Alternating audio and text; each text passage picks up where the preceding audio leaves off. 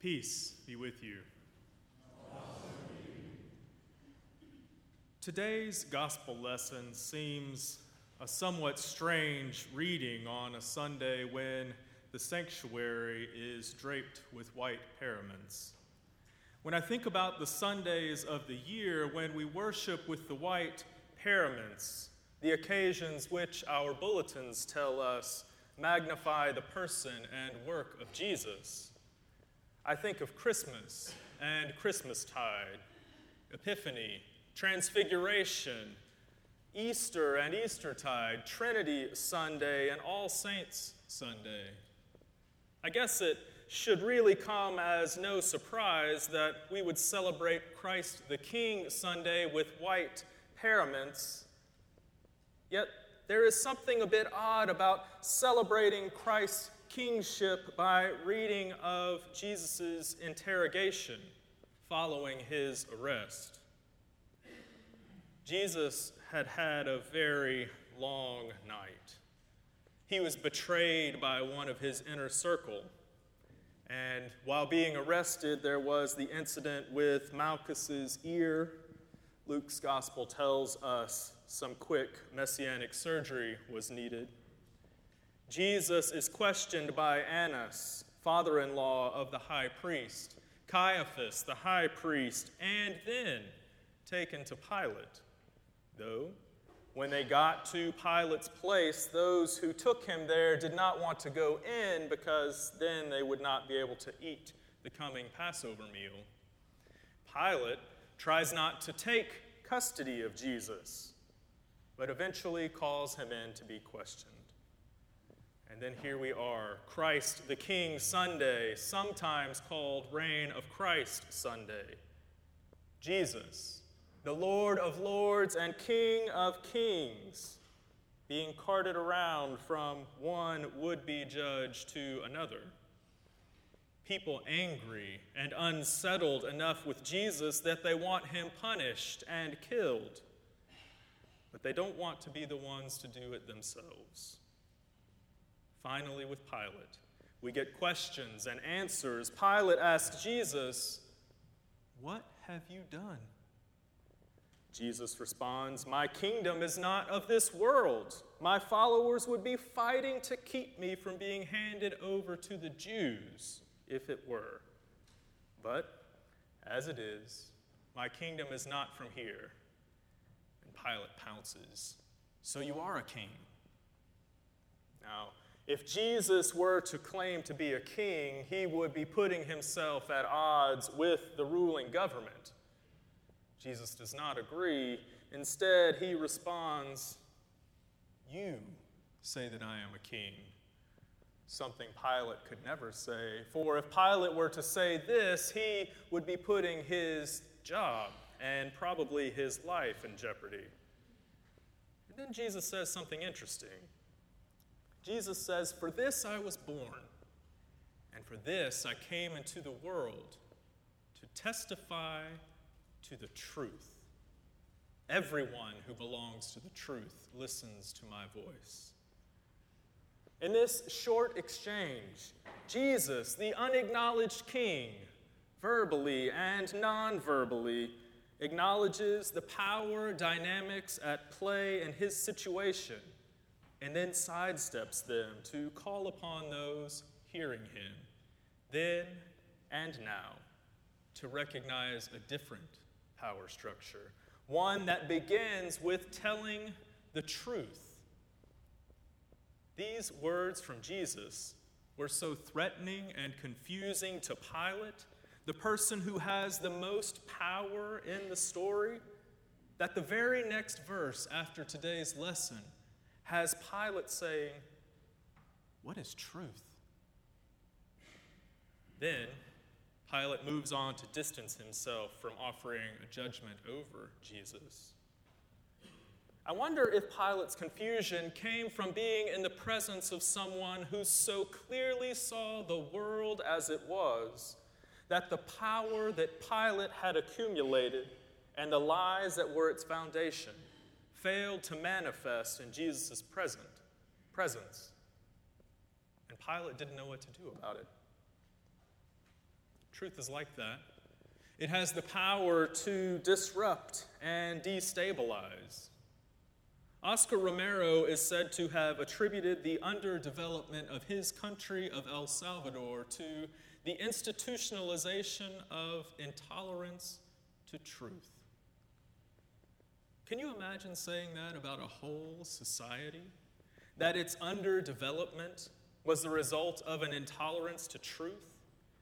That it had become so normal and expected that it becomes the foundation upon which injustice is built? Come to think of it, maybe that's not so hard to believe after all. We barely expect the people who are charged with leading local, state, and national governments to tell the truth. There are organizations who profit from rating politicians' statements on a range of untruth, from 1 to 4 Pinocchios of all things, from true to pants on fire, as though we were all still in kindergarten. Perhaps worse, though, are lies we hear a little closer to home, from friends or teachers or colleagues at work. Worst of all are the lies we tell ourselves. Some of them seem innocent enough. I'll have enough time if I just press snooze one more time. Some seem to hurt only ourselves. 5 miles per hour isn't really speeding. And then there are others that have a veneer of truth, but to scratch the surface is to see the truth beneath. Hard work is the key to success. I know all of these to lack the fullness of truth. The snooze button has led far too many tardies, not to mention broken relationships between roommates. A cursory look at traffic laws will indicate that any speed over the limit is speeding. And there are too many people working multiple jobs while living in poverty for hard work to be the key to success. And Jesus said, I came into this world to testify to the truth. Yes, truth has the capacity to be uncomfortable and disruptive. If truth can be uncomfortable and disruptive with just these few things, I wonder if that means we have some of that intolerance to truth Romero was talking about. The truth that got Jesus into so much trouble, though, was not the stuff about alarm clocks or riding a donkey over the speed limit. With Jesus, it was a resistance to systems of power that were built on an intolerance to truth. Jesus recognized God as the true source of power. It was God who created the earth. It was God who breathed life into dirt and called that breath-filled dirt humanity. It was God who caused the whole earth to flood and who made a century-old couple parents. It was God who spoke to Moses in a burning bush and led the Israelites through the Red Sea on dry land. It was God who held that kind of power, the power to create and destroy, the power to make and to bend the very laws of nature. Holding to the knowledge of that kind of power, what kind of power did Annas and Caiaphas and Pilate really have? They had the only kind of power which humans agree to give to a person, or more often to keep from a person. Leadership is this way.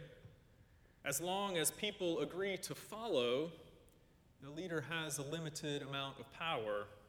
Sometimes a board gives power to a leader, a CEO or an executive director.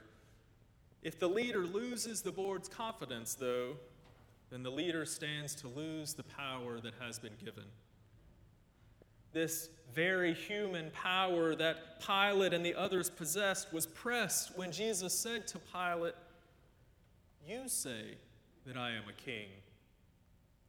To put those words on Pilate's lips threatened his power.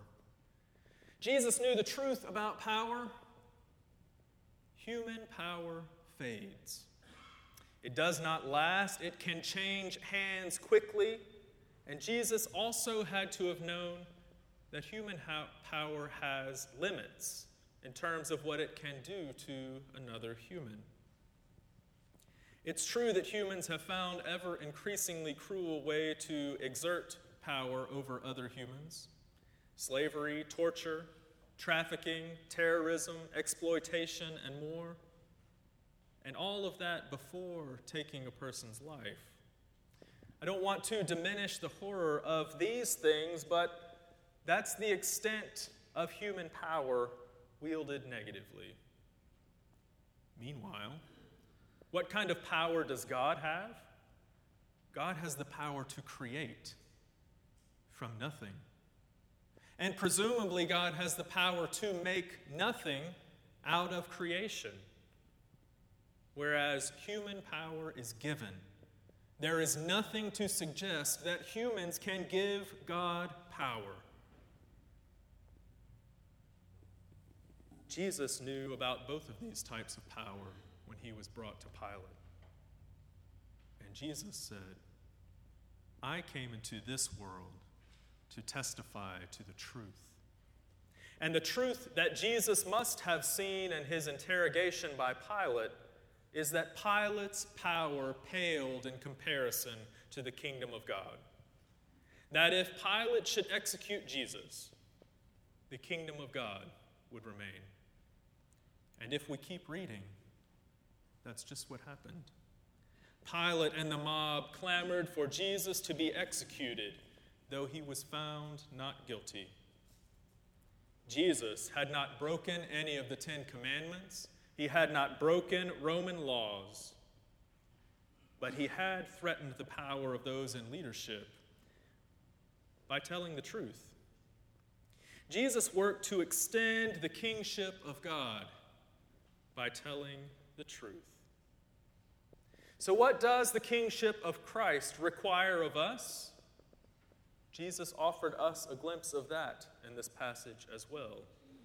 Jesus says, "For this I was born, and for this I came into the world, to testify to the truth.